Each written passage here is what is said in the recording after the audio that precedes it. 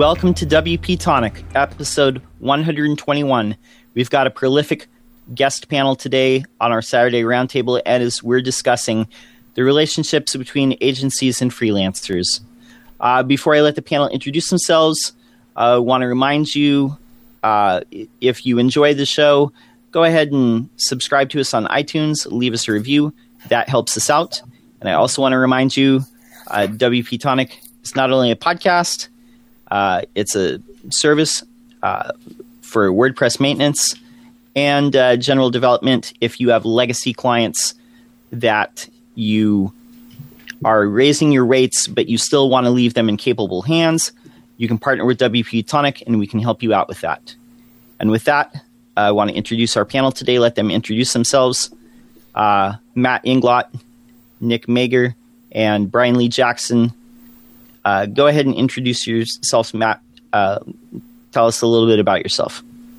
Sure. So I'm the founder of Freelance Transformation. That's a podcast and a pretty nifty website, all geared towards helping freelancers build a freelancing life that actually fits their lifestyle needs. So, you can't have the business and you can't have a great lifestyle. And I'm also the founder of a micro agency myself. It's called Tilted Pixel, and I've been at it for 11 years. So somewhere along the way, I think I picked up a couple tips. Very good. Nick? Hey guys, I'm Nick Meager. I'm 1/3 of PrimerCo, which is a web development and design agency where we specialize in making websites for pretty much service-based businesses. And I live in Fort Worth, Texas. Very good. Brian? Hi, yeah, I'm the director of inbound marketing over at Kingsta, where we do high-performance web hosting. But I've actually worked at agencies previously in my past before, and I've done the freelancing thing too. So I've kind of been at both ends of the spectrum. So I think it'll be a good discussion. And I'm in Arizona. Very good. And I'm John Locke. I run a small WordPress consultancy here in Sacramento, California. And our areas of specialization are local SEO and WooCommerce integrations. So before we get into our main topic today, we have a couple news items. I don't know how familiar everybody is with these, but first, a news item is the Word Sesh chat with Matt Mullenweg. And as you may know, Matt Mullenweg is the founder of Automattic, the originator of WordPress. A couple things I took out of his talk were the focus is on internationalization and growing WordPress through translations and reaching the non-English speaking world, and then also looking at competitors like Wix and Squarespace who are spending on advertising and maybe have a little bit easier interface. Matt, what are your thoughts on that? On that, I have only a couple thoughts. I am excited about the idea of WordPress continuing to kind of try to make itself as accessible to everybody as possible. And I remember WordPress from like the original days. I remember when we didn't even have WordPress, we had PHP Nuke and some of these like other content management systems that, well, let's just say they were dated. So it's impressive that WordPress has stuck around this long, but the challenge that it's always faced, of course, is because it's stuck around this long, it has the code base to show it. So anything that WordPress can do that kind of puts it forward into kind of modern standards, into the internationalization, into being reachable by everybody is fantastic. I kind of personally suspect that as time goes on, though, I think it's going to be more of a thing where competitors like Wix and Weebly and so on are going to be the choice if you don't want to become a website developer of some kind, like even, casually. And I think WordPress is ultimately going to be kind of that next level up where either you're a serious DIYer or, of course, you are a professional. You do this for a living. You build websites for people. And I think we just have to accept that maybe WordPress is not the platform for absolutely everybody for every possible thing, and that's probably a good thing. No, I do agree with that. I think it is at a fork in the road where it has up to this point tried to be everything for everyone. Nick, what were your thoughts from the Word Sesh with Matt Mullenweg? I like what Matt just said. I think that's extremely true. I think there's a use case for everything. I do like that they're trying to, spread it as much as possible. But I think, the more that these, website builders come out, Weebly, Squarespace, and all that, I think there is room for those types of products. And I think unless you are like a do-it-yourselfer or you're willing to hire somebody to help you with it, and depending on what your overall goal is and your end goal, it kind of depends, which platform you go onto, just based on whether you want to lock yourself into like a proprietary software like that. But yeah, no, I think internationally, if we can push that as much as possible, I think that would be the best thing we could do. Yeah, and I do agree. I think that there is a lot of saturation in the English-speaking world. I think there's a lot of potential for growth in, the rest of the world. Because let's face it, that's bigger than the English-speaking world for sure. Brian, what were your takeaways from this episode of? I was actually going to tie it into something I actually saw yesterday, which is kind of interesting as far as the international side goes, pushing it kind of globally more. I don't know if anyone saw the White House proposed this international entrepreneur rule yesterday, which is now focused on getting other nationalities in the U.S. starting businesses and startups, and it's going to make it a lot easier for them basically to do that. And so I think tying that in with WordPress, that could be really exciting as far as pushing it globally, because I think it'll just be more universal everywhere. And as far as the Wix thing goes too with the builders, I think they're, like Matt said too, I think it almost seems like the more developers are using WordPress lately than there were in the last couple of years, like using WP CLI, all that stuff's popping up more now than it was a couple of years ago. And I know a friend of mine just the other day, they were going to do a website for a wedding. And without asking anyone, they went and they used Wix because they had no clue what WordPress was. So I think there will be always those kind of people where they need a website fast. They go Google free website, Wix comes up. It allows them to do it in 5 minutes and they're done. Sometimes that's all people need, actually, to be honest. But like Matt and Nick said, there's going to be use cases for everyone, I think. People that need to build a website, full blown going forward, I think are still going to want to use WordPress. No, and I think that's true. I think it's very interesting that you said that there's like a lot of people that don't have brand awareness of WordPress yet. And that is something that Matt Mullenweg mentioned, was he sees Wix and Squarespace and these different people like spending a ton of money on advertising. And that he was talking about like actually having a budget for advertising, which is, I think, the first time that I think that they've ever mentioned that, which is kind of interesting. So the second topic, Google to penalize pages with intrusive pop-up ads starting in January 2017. And in particular, they were going to penalize kind of interstitials, kind of like what you see like on Forbes.com, where it's you have to see the pop-up before you actually get to the site content. Do you think this is a good thing, Matt? Yes. Well, yes and no. Okay, so this is kind of a challenging topic. I have like a very personal vendetta against especially the Forbes style of ad. I really think it ruins the web experience. So from that perspective, I think it's good to push website owners and challenge them to generate revenue in a way that makes the user happy instead of ticks them off.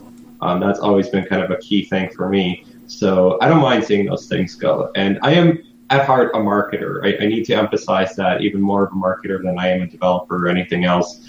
But I just think there's a lot of lazy marketing out there. I recently went on a whole Twitter rant about the latest trend, which is actually using browser notifications in order to get people to subscribe. That is the worst thing ever, and I hope it dies a fast and fiery death. But all that being said, I do not like how Google has become our benevolent dictator. It's now the browser by far. It's the search engine, and it's the email service. So it's very much become the internet in, a way that we haven't really seen since back where you had like AOL and things like that they had their own walled gardens. If we have to jump every time Google says jump, then we have a problem, because now we're bending to Google's will, and we're just really, really hoping that they don't do bad things. And so I'm happy to see pop-up ads kind of get slapped a little bit. I don't really like the fact that it's coming from Google as the reason that this is happening. Now, that's an excellent point. They do control like a lot of our internet experiences, and they tap into our data. And what you said is very true. Like, we jump every time they say jump. And we ask how high, because we don't want to get slapped down in SEO.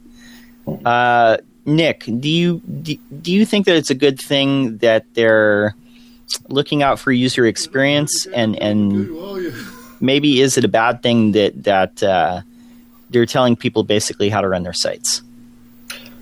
I think Matt hit the nail on the head there. I think it's bad because they're dictating, when we should jump and how we should jump.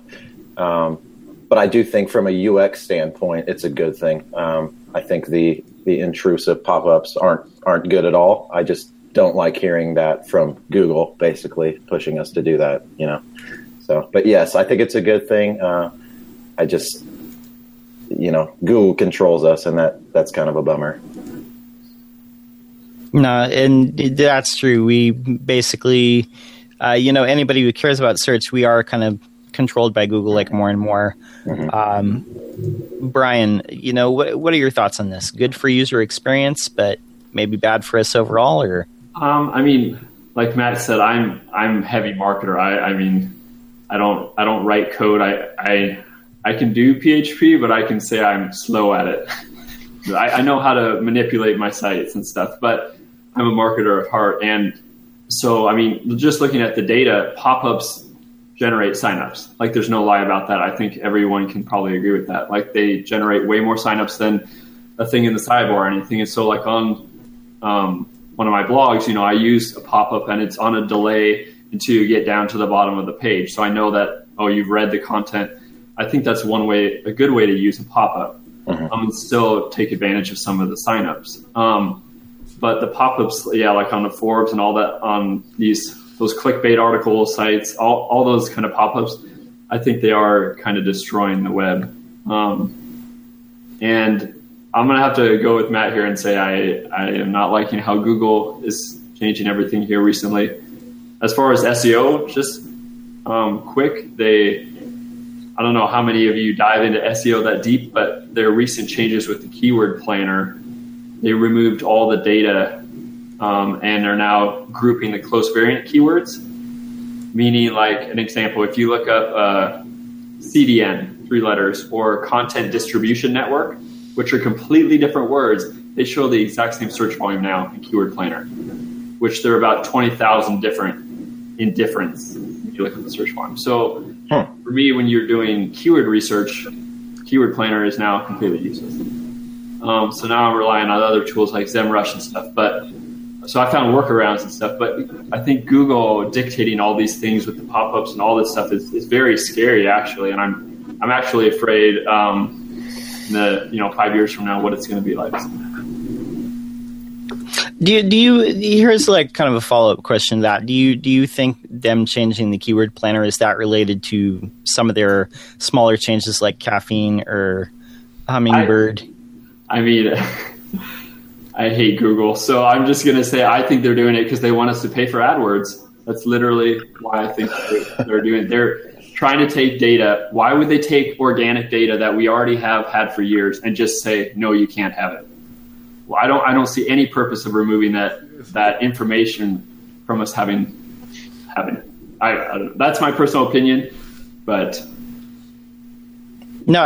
Okay, well that's great. I think we got time for one more story, and I'm going to choose this one because it ties into directly what we're talking about right there.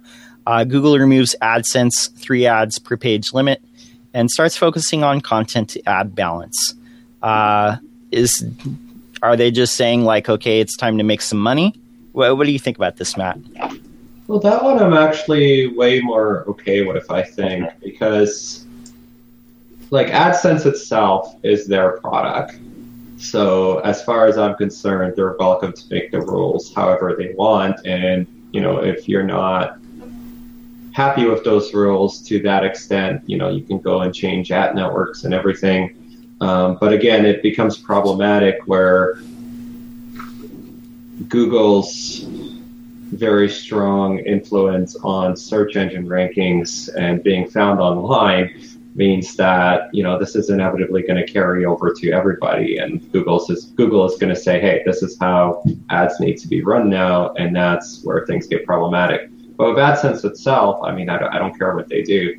They're one monetization option of many. So their changes directly don't have a massive impact on everybody's ability to make money.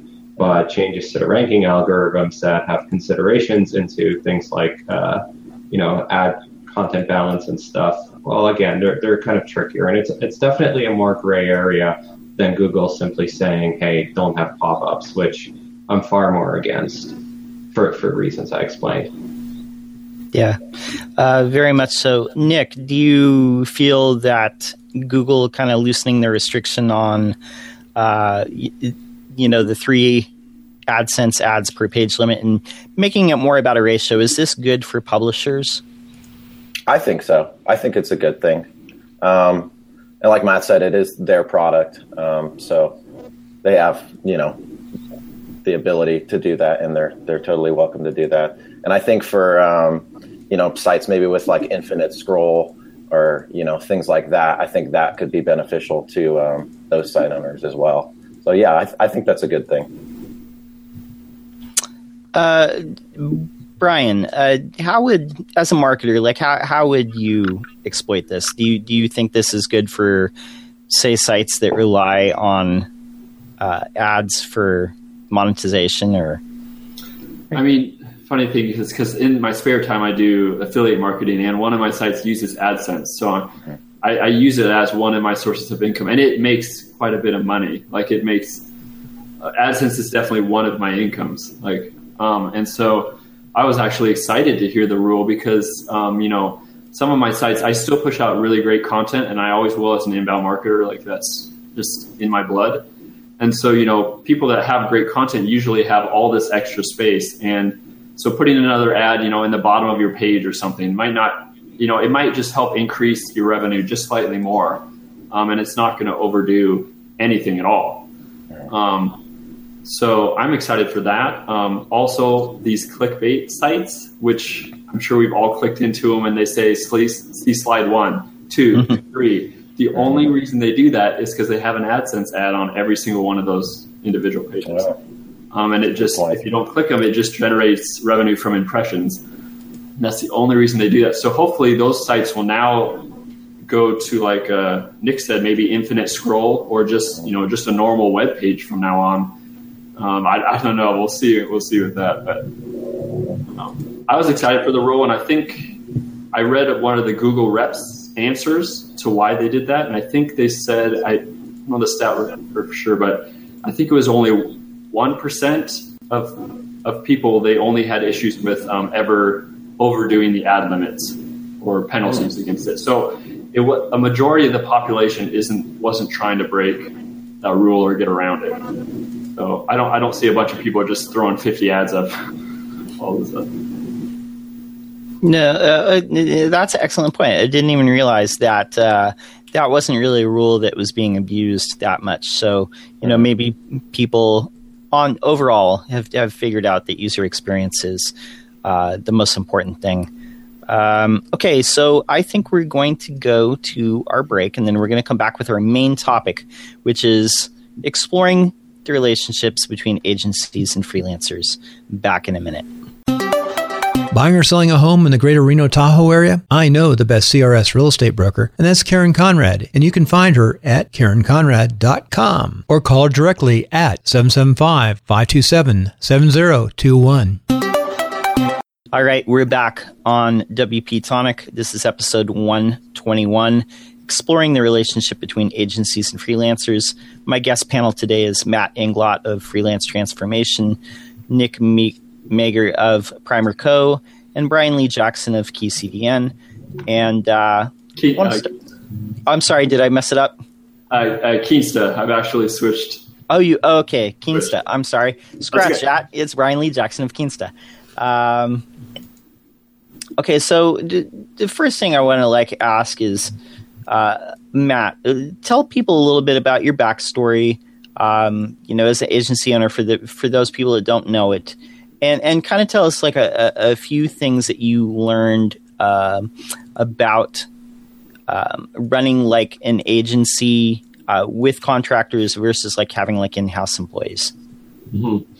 That was definitely a big part of my story. So I got into this thing right at the beginning of my career. Basically, I was in my second year of college for those of you in America. So I was in my second year, and I basically was working at a startup part-time, and they did what startups tend to do and ran out of money. And suddenly I needed work. So I started building websites for people, and very quickly I kind of started out operating under the Tilted Pixel name. And that was just me for the most part. But very quickly I did start contracting out work. Just for example, I'm not a designer, so the websites that I designed were horrendous. And it's very good that other people do that now. But at some point, partially because I kind of lived in what you could be considered Canada's kind of little Silicon Valley, Waterloo, Ontario, there was this whole startup mentality and this whole growth mentality that comes with that. So the impression I had in my head is that I had to grow, and growth was the only thing. So I opened an office while still going to school.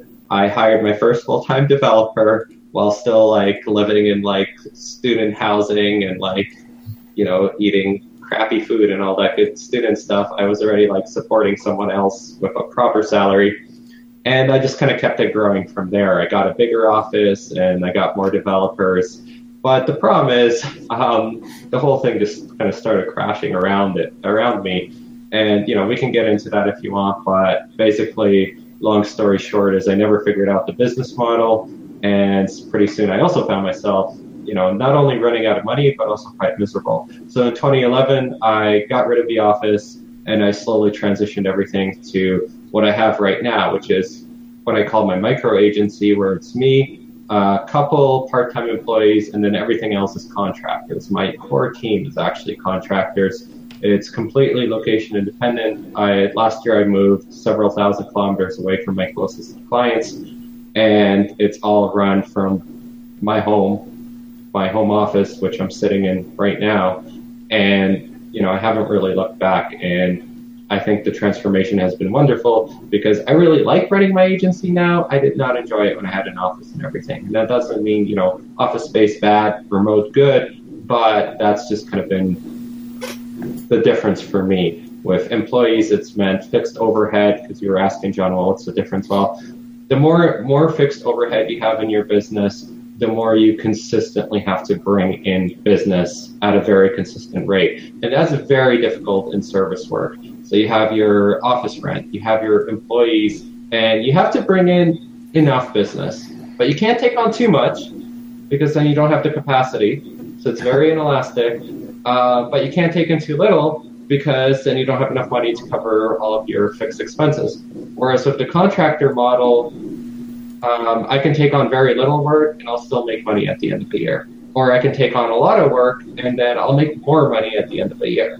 And I've had both types of years, and both types of years have been fantastic. It's meant that I've been able to, for example, go away for 2 months and travel Poland and Ukraine and have a lot of fun. and not look back, and as well as do some other cool things. So I definitely think, for me personally, I like that better. And I do think that there's also gradients. So if you do have an office, you do have employees, well, consider that contractors could probably be a significant part of your workforce as well. And that gives you flexibility that you otherwise wouldn't have. That's kind of my quick 2 cents. Totally. Nick, tell us a little bit about your model at Primer. And are you guys primarily like an in-house or are you guys more remote?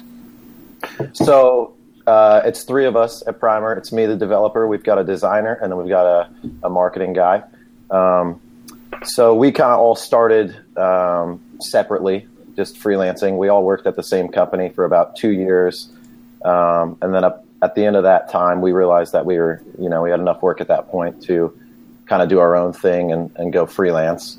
And, once we made that transition, it became pretty difficult to wear all the hats because we realized how much we were really missing, because we had to do accounting and bookkeeping and all that kind of stuff. But mainly our issue was just finding the business. And that was really hard for us because all we wanted to do was, what we've been studying for the last 3 to 4 years and just focus on that. But you can't really do that when you go off and freelance. So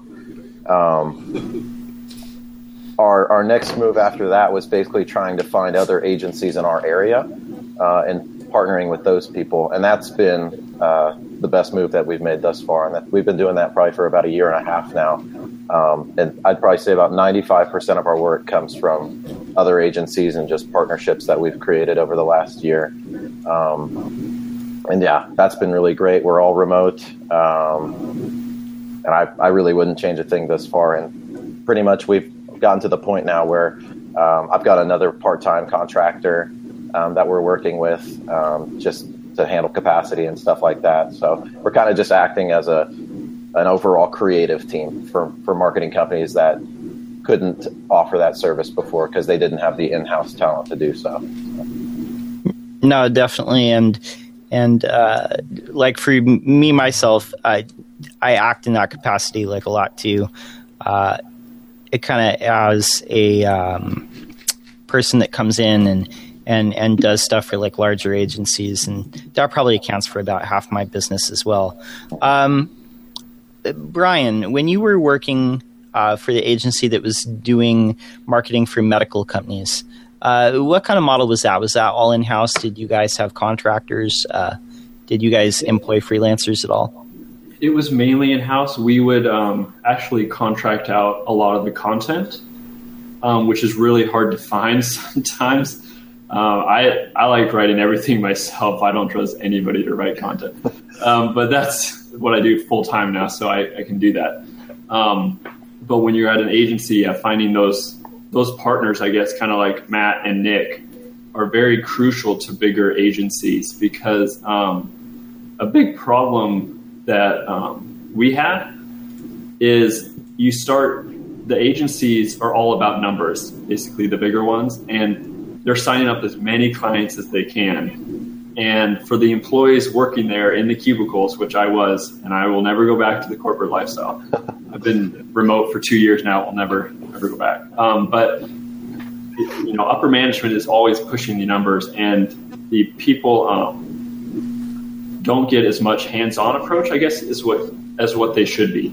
I feel like if you go with a full-blown agency, sometimes you need to be careful because they might be juggling 500 other clients. And so, they might do just enough to appease you, but nothing more than that. And so I would say even going with a smaller thing like you or Nick or Matt's outfit, I'm sure you guys give way more love to your work than those bigger agencies. And so I would urge businesses to actually find more people like you guys instead of, going in and Googling, what's the biggest web development agency and going straight there. That could be a big problem just because I've seen it from the corporate aspect. That's totally insightful. I'm glad you say that. That's kind of one of the things I wanted to ask about too. Matt, when does it make sense to, look at a large agency or like a smaller like agency, like a consultancy, or just a straight up freelancer? Is it all about budget or is it about specialization? When does it make sense? That's an interesting question, because part of it, like really, what's a freelancer compared to an agency? Well, it's just describing the size of the organization, right? An agency will typically have multiple people. A freelancer will typically be one person. And then you have the question, do you go for a big agency or small agency? So in terms of the big agency, I'm just going to echo Brian's sentiments. I'm not saying that they're universally bad, because I think if you're like a big Fortune 500 brand, they probably do have a lot to offer. I think the biggest thing a big agency has to offer is their contacts and experience playing on a very large playing field. And that's probably what they're best at. Like if you want a commercial hitting the airwaves on like primetime TV, for example, there is a lot to be said for a big agency and the fact that they know how to make that happen. On the other hand, Brian's completely right that there is that issue of appeasing you versus really wanting to work with you, versus like a small agency where, the owner actually knows who you are. Like for me personally, we take on very little clients, and I'm very strict about that. I turn away about 90% of our business and just refer it elsewhere, which is the opposite of that numbers approach, because I have a very specific income goal I need to meet, and I can meet it usually by halfway through a year. So I'm not rushed to find more clients. I'd rather find the right clients. Now, should you hire a freelancer? Well, sure. I think the biggest thing between hiring a freelancer and an agency, generally speaking, I think we have to be careful. Generally speaking, an agency is more likely to have a bit of a process to getting things done. A freelancer, by and large, for better or worse, oftentimes this person will have more of an employee mindset, where like it's almost like contract employment, where they expect you to be the boss, to give them work, and they do it. In theory, an agency is more of a consulting engagement where they tell you what should be done. But of course, you're going to find great examples of the exact opposites of what I just told you. But that's just what I've generally found. And that's something to keep in mind. So if you have a very strong idea of what you want, like if I'm hiring a designer, I know what I want. I know how to manage a designer, no problem. I can go find a freelancer that'll do that. If I'm looking for ideas, if I'm looking for help on execution, I probably want to talk to an agency, and still very much vet them, because not all of them have that mindset. No, that's excellent. Process is very much like the differentiator. Nick, would you agree with that? And what would you say as far as like fit between, like small agency, big agency, freelancer? When are each of those like the best fit? Well, I definitely agree with Matt, with what Matt just said. I think it comes down to capacity, the process, and budget. I think depending on what your end goal is, how big your project is, whether you want to be, if you're more of a hands-on client, it kind of depends which route you should take. I think that going the smaller route is better, because you can, directly talk to who you're going to be working with. It's more personal than going the agency route. Like a lot of the agencies around here, it's just a numbers game, and they try to get as many projects as they possibly can under their belt, and they ultimately outsource it to people like me anyways. So that's kind of what it comes down to. I think overall the process is really important, and I think that's what kind of breaks up the two. I think the freelancer is definitely more of a employee contractor mindset, like Matt said. So it really just depends, I think, what your end goal is. But I think each of them offer their pros and their cons, for sure. No, definitely. And Brian, I want to ask you this as well. When it comes to, and you've worked in different size agencies, as far as like getting business, what changes like when you go from like a small agency to a big agency? With a big agency, the nice thing about getting clients is you have a lot bigger AdWords budget. That's the first thing I can tell you. So I would say the bigger you get, actually the easier it is to get clients. Just because you have this whole budget. I mean, I'm talking like, $20,000 a month kind of a budget just to get clients. And so it's very easy, unless you're horrible with AdWords or something. It's very easy to get clients. But there's that to be said for the smaller people too. I mean, some small teams and stuff I know have better connections than some of the agencies I've worked with. And it's just because they're that in tune, even with like the WordPress community, like, there's people that have like all these connections, and it's just because they know all the right people. And there's some, I'm sure, WordPress agencies out there that don't know nearly as many people. So it can go both ways, I think. So yeah, definitely. Like it comes down to just researching like who you're doing business with, like a lot of it. Yeah. Okay, let's shift. I want to ask the panel. Here's a good question. If you're an agency and you're needing to find someone to do that overflow work, or find someone that you can partner with, whether that's a smaller agency or a freelancer, I've seen that kind of go both ways. What are you looking for in your ideal partner? Whether that's a contractor, whether that's a smaller agency that you can subcontract out to. What are the ideal things that you're looking for? Matt? It comes down to two things, and that's like 99% of my criteria. One, you obviously have to be able to deliver work to our standard. And our standard is pretty high, which means you're going to have to deliver very good work.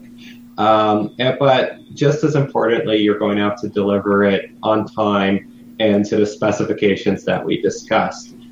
So if you ever disappear off the face of the earth, then, we are no longer friends. Like that is the end of that relationship. And I'm very strong about that because at the end of the day, I have to answer to my clients. So if I'm working with somebody that kind of considers themselves an artistic genius and works on their own schedule and is their own unique person, and is going to disappear on me for 3 months because, charm and whimsy have taken him away elsewhere, they're not a viable person to hire, point blank. So that's, I think, the most important thing is, you got to be able to produce the results, but after producing results, you got to be somebody that we can actually work with. So that means that when you say you're going to do something, you do it, and you do it on time, and you do it in a way that makes sense. So the other part of it is sometimes you'll get people that just surprise you. We agreed with the client, we agreed with you that we're going to do things a certain way. We're going to build this. These are the wireframes and all of that. And we come back and it's something completely different. Maybe it's a good idea, but there was no discussion or anything. And now I have this thing that if I show it to the client, I have no idea what their reaction is going to be. So, you got to be somebody that can kind of play ball with a team, understand we're doing this for a client, understand that there's a business problem we're trying to solve, and sometimes solving that business problem is not the same thing as doing exactly what you'd rather do or what you think should be done. It's what we've decided is going to solve that problem for that client and do it within their budget and so on. So team player and delivers results. Absolutely. And I've definitely found those to be key things. And Nick, you are in a position like where you both work with larger agencies and, perhaps you even have contractors that work for you. What are the things that your agency partners look for, and what are the things that you look for in a contractor? So the things that I look for, it comes down to talent. And that's usually the hardest thing to find for me. I've went through, before I found the guy that I've been working with now, it took me about 5 to 6 people just because I'm so picky and my standards are set so high, and that's what's really important to me. So I'd say that is probably number one. And number two, I'd have to say responsiveness. I really like it when people, email me back within 5 to 10 minutes. It just shows that they're really on top of their game, and they're not just going to disappear on me when I'm working with them. So those are the two things that I personally look for. And that's what I offer to my clients as well. I try to focus on those two things pretty heavily. And No, and I think that's really important too. You know, when you say just being able to execute on what the plan is, because not only is your name on it, but like the people above you, like their name is on it too. Exactly. And if you're making them look bad, that's not going to be good for you. Right. You know, Brian, you know, when you worked in your agency, you know, what were the things that you looked for in contractors? Well, even right now, for one of my sites, it's more of a hobby, but it does make money. So I guess you can't say it's a hobby. But, you know, I outsource some of the writing, and, you know, I'm very, very picky about that. And I think it's a big problem that a lot of businesses have when they outsource writing is, like Matt and Nick said, for me, quality is the number one thing I want. I want quality of writing. And it's so hard to find. And to echo what Nick said again, like he said like 5 guys. Sometimes I've had to go through 20 different writers, and then I find one that I really love, and I stick with that person as long as they will stick with me. So I think it's very important that people realize too that they don't have to stick with someone if they don't like them. There's tons of other freelancers and people out there. If they're not getting the quality they need, you know, try another one and try another one after that until you find someone you really like. And then just stick with those. Right now I have like, I probably tried 50 plus writers, and I have 3 right now that I can pretty much give anything to, and I love what they produce.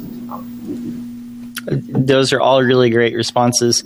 And I'm just going to echo something that each of you guys said is what I've found, like in cultivating my own relationships, is first off, you need to be able to do the work.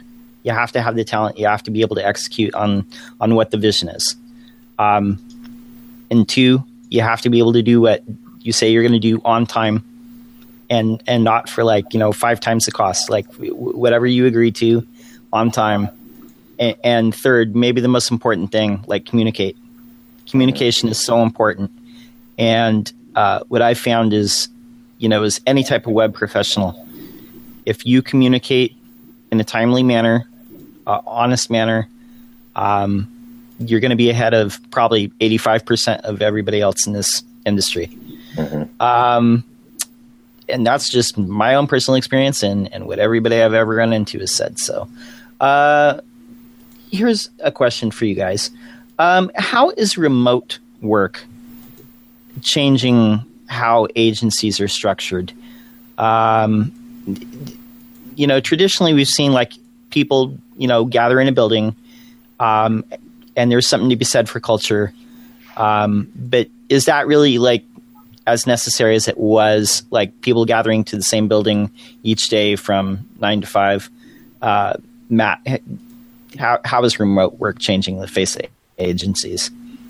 Well, I'm definitely on one side of the argument. I think that definitely it's a good thing, and it's making a lot of the traditional reasons for having office space irrelevant, because you can do work from anywhere. And a huge upside of that is that makes it far easier to build an agency that doesn't have a ton of fixed overhead. And that also works even if you are the type of agency owner, and I've met a few, and I get their arguments that say, like, office space is important to us. That's cool. I don't hate your office. I hated my office, but your office is cool. It's got a lot of neat stuff on the walls.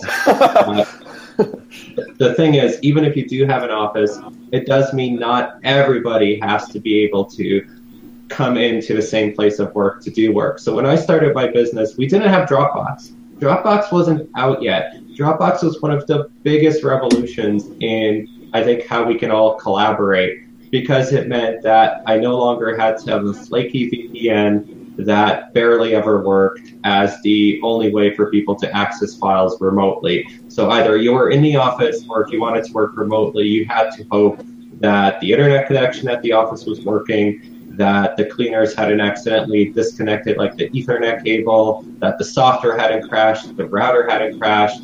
And it was a very big problem if any of those things happened, because now you're jumping into a car and driving to get the files, or you're waking up someone else to do the same. So life before the cloud was like heavily geography focused.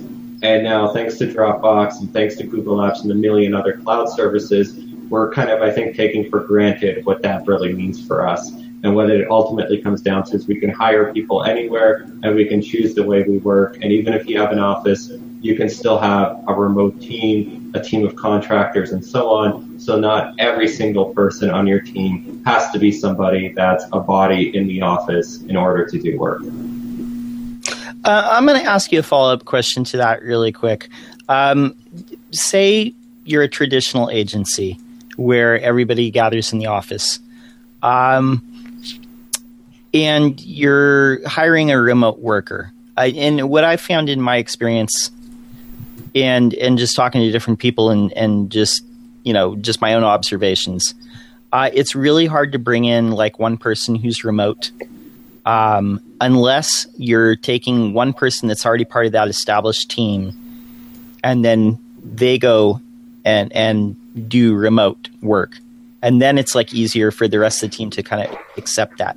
Do you find that's true? Is that a big barrier for traditional in-house agencies to overcome? I can only speak to that to some extent. I was at one point in my agency life where I did have employees in-house and I did have people working remotely. And it worked. But they were also very different relationships. The in-house employees were, by and large, full-time. The remote people were contractors. So right there is a big difference. And there was some collaboration between the two, but it was different than the people in-house.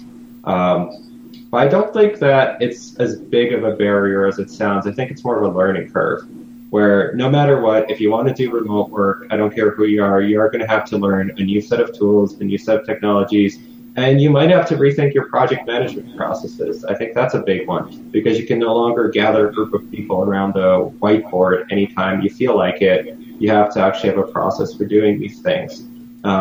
So there is a cost, I think, I guess, to the remote, that you have to learn some tools and technologies, and you do have to change your processes. But processes can be changed. No, excellent. Nick, in your estimation, are more agencies now like embracing remote work, or are a lot of them still kind of entrenched in-house? I think it's slowly moving there.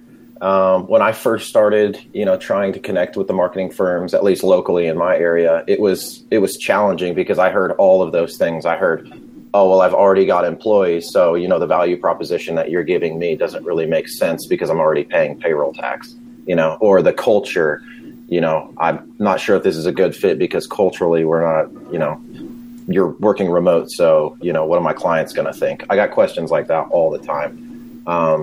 But for the companies that I do work for remotely, I've got 3 agencies that I work for right now, and it's been a great experience for them and for me. And I think that's really where it's going with the increase of freelancers and people kind of doing their own thing. I think contract work is becoming way more popular. So I think businesses are going to start switching their business model and eventually going there because it lowers overhead. You no longer need an office. You can have a virtual office with mail forwarding, So I think it's pretty beneficial to look, into the remote work and, cutting costs greatly by having a remote team. So yeah, I definitely think that's where things are moving. Okay. So here's a follow-up question for you. Mm-hmm. Is that something that you need to sell clients on, the fact that you have remote workers, or is that something that is not even a concern to them? When clients come directly to me, that's never been a concern. I've never had any clients ask me if my team's remote. The only time I've ever been asked that has been from other marketing agencies. They're just, would you be okay with coming in the office, from this time to this time? And it's like, why? I can come in for a meeting if you want me to, but, I've never gotten that from a client. I've only gotten that from other agencies. Intriguing. Very intriguing. Why do you think that is? Just a question. Culture. I don't know. I think it's old traditions. I think people like to, meeting face to face. I still go in for meetings and stuff like that. I do understand doing that. I go in as a white label employee, I'm part of their team, and we meet with clients at their offices and stuff like that. So from that standpoint, it makes sense. But for me to work, 3 days out of the week at your office, I don't see the benefit there. Brian, what do you think about that? Do you think that the traditional agencies kind of value like butts and seats over like, oh, you're actually getting the work done? I know some previous agencies, I'm not going to name any names, that I was working with are having some issues with this problem. And part of it, I think it is some people cannot work remotely. Some people are just not built for it. Like, you have to have discipline. I know when I started working remotely, it was kind of hard at the beginning. It was like a whole different change from sitting in the cubicle. But I get so much more work done. It's crazy. Yeah. But some people are an 8 to 5 kind of person. They like going in, they do their work, and they're done. Some people need that, I think, and they do better work that way. I think anyone working remotely has to be they have to be kind of an entrepreneur. They have to be self-disciplined. All that has to line up. And if you're not like that, I don't think you're going to work or succeed working remotely. So I think there is still a place for people hiring employees that work in the office, because some people work better that way. But I'm all for remote personally. So I'm going to ask you one more follow-up question before we go to our last break. So basically, like the people that thrive in a in-house environment, would you say that they have more of an employee mentality? Or that's how they're wired, like it's easier for them? And the people who are okay, like working remotely, they have more of an entrepreneur mentality. Is that a fair generalization? Yeah. I mean, the people I'm thinking of, I have these people in my head because I know who they are. And they're people that, they like putting on the suit and tie. They like getting up, getting their coffee, going into the office as part of their routine. Like, I think we each, even at home, we each have our own routine, but it just happens to be at home. But I think they are very more employee mindset rather than go get a mindset. Like, anyone that works at home, I think, like, finding your own clients, finding your own leads, that's just something like we all have had to learn how to do and make connections. Some people just aren't, maybe some people aren't cut out for that either too, but I think some people don't actually want to, this might sound bad, but I don't think some people actually like to put in the effort either.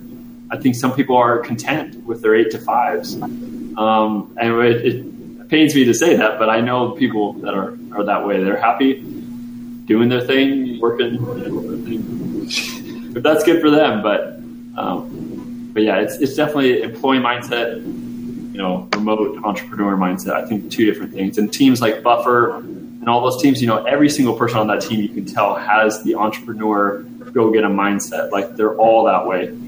And so I think it's there's a very big contrast between the two. No, I think that's really insightful. And when you see like entrepreneurs like, say like Gary Vee, but he's not the only one that says this, when they talk about self-awareness, like in knowing yourself and knowing how you're wired, maybe that's part of that. And it's not right or wrong for anyone to, thrive better as an employee, because there are some people who are excellent talents and they just thrive better in that environment. And then there's some people who are more, independent. And I think a lot of people would take that as a judgment, but it's not really a judgment. It's just, how you're wired. Okay, we're going to go to our last break. We're going to do one last question, and then we're going to end the podcast, and then we'll have some bonus YouTube content. Going to a break. We'll be back. Want to turn your WordPress website into an online speed machine? Go on over to WP Tonic. They'll set up DigitalOcean websites hosting on solid state drives. And while you're there, don't forget to sign up for WP Tonic's maintenance packages. WP Tonic offers some of the very best WordPress maintenance packages on the market. So those who are serious about getting the very best platform for their WordPress sites, make sure you go on over to wp-tonic.com. All right, we're coming back from the break. This is WP Tonic, episode 121. the relationships between freelancers and agencies.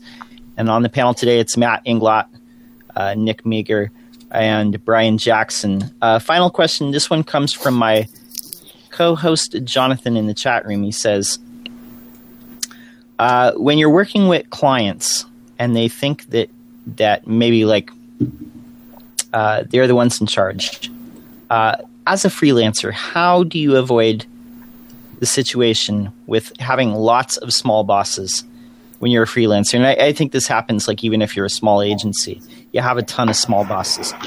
Matt, how do you deal with that? So I think 80, maybe even 90% of the time, the root problem is having that employee mindset to begin with. So even if you are a freelancer, by the way, if you're looking for the higher rates, if you're looking for the great clients, it is absolutely in your best interest to shift your way of thinking from expecting your client to be the boss, to give you the work, to tell you what to do, and then you go and you do it, and it's really the client's problem if it creates results or why you're doing it and so on, to switch over to more of a consulting mindset where you're the one advising them on the solution and what to do and so on. That makes all the difference in the world, and for a couple of reasons.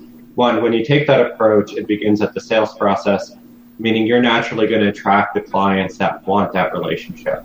If you're meeting a client and asking them, for example, if you're building a website, well, how many pages do you want? What do you want on each page and so on? You're going to attract the type of client that wants to tell you all of that.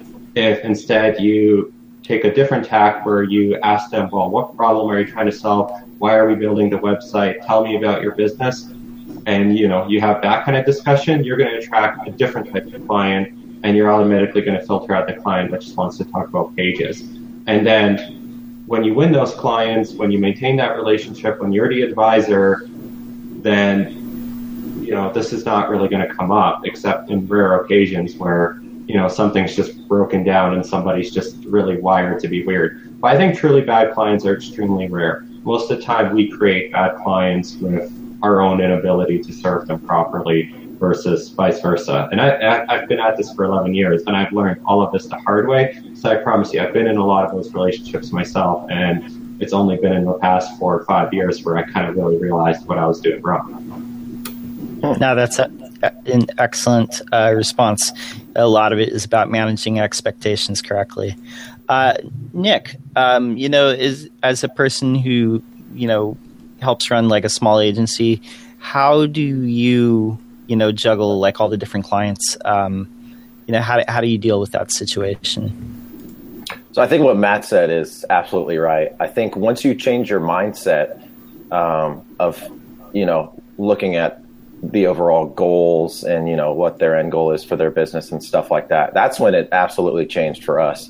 When we stopped thinking like an employee and we were like, all right, well, what are you looking for? What's, how many pages are you wanting? Because that was the exact questions we were asking. And I think once you change your mindset, that's kind of, people come to us now for more. They come to us specifically because we're going to suggest, what we honestly think they should do for online. So I think it is really just a mental switch. I still do have the clients that are like that. I've had my fair share of nightmare clients, but it's definitely started changing ever since I've started changing my mindset at the sales process and asking all the right questions versus more of the employee mindset. Excellent. Brian, when you worked at the marketing agency, did you guys ever encounter clients that kind of rebelled against that hierarchy and that you kind of had to like put in the line? A problem we actually had was this is where I will have to disagree with Matt, I guess, slightly, is I think there are bad clients out there sometimes. And I think sometimes you got to let them go. That's something we actually struggled with. Sometimes we would get clients and we're talking big client. I mean, we're not talking like just, some mom designing a new blog or something. We're talking like businesses. And, sometimes they have this mentality where they will just nag you constantly. I'm sure you've all been there. But, where they think, most of the times agencies will charge either by the project, by the hour, or they'll be on a monthly, stipend or something for work. And I think depending on how you charge, it can be a problem because some clients will think that they can call you every single morning or email you, 5 times a day. And so I think sometimes as an agency too, you have to be a little careful of trying to work too hard for a client, which might sound wrong, but there's sometimes you have to let clients go and to help maintain your productivity, especially when you're juggling, 50 other people. You can't devote, it's like the 80-20 rule kind of a thing, like don't put all your work into that one person when all the more productive, more expensive clients are on the other side. So I think that's an excellent point. You're not just managing time, you're managing like the energy of your team. Yeah. And it can definitely get depleted. But boundaries help.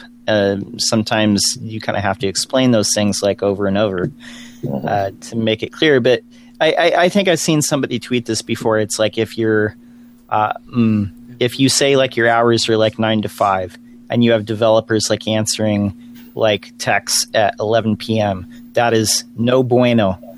So yeah.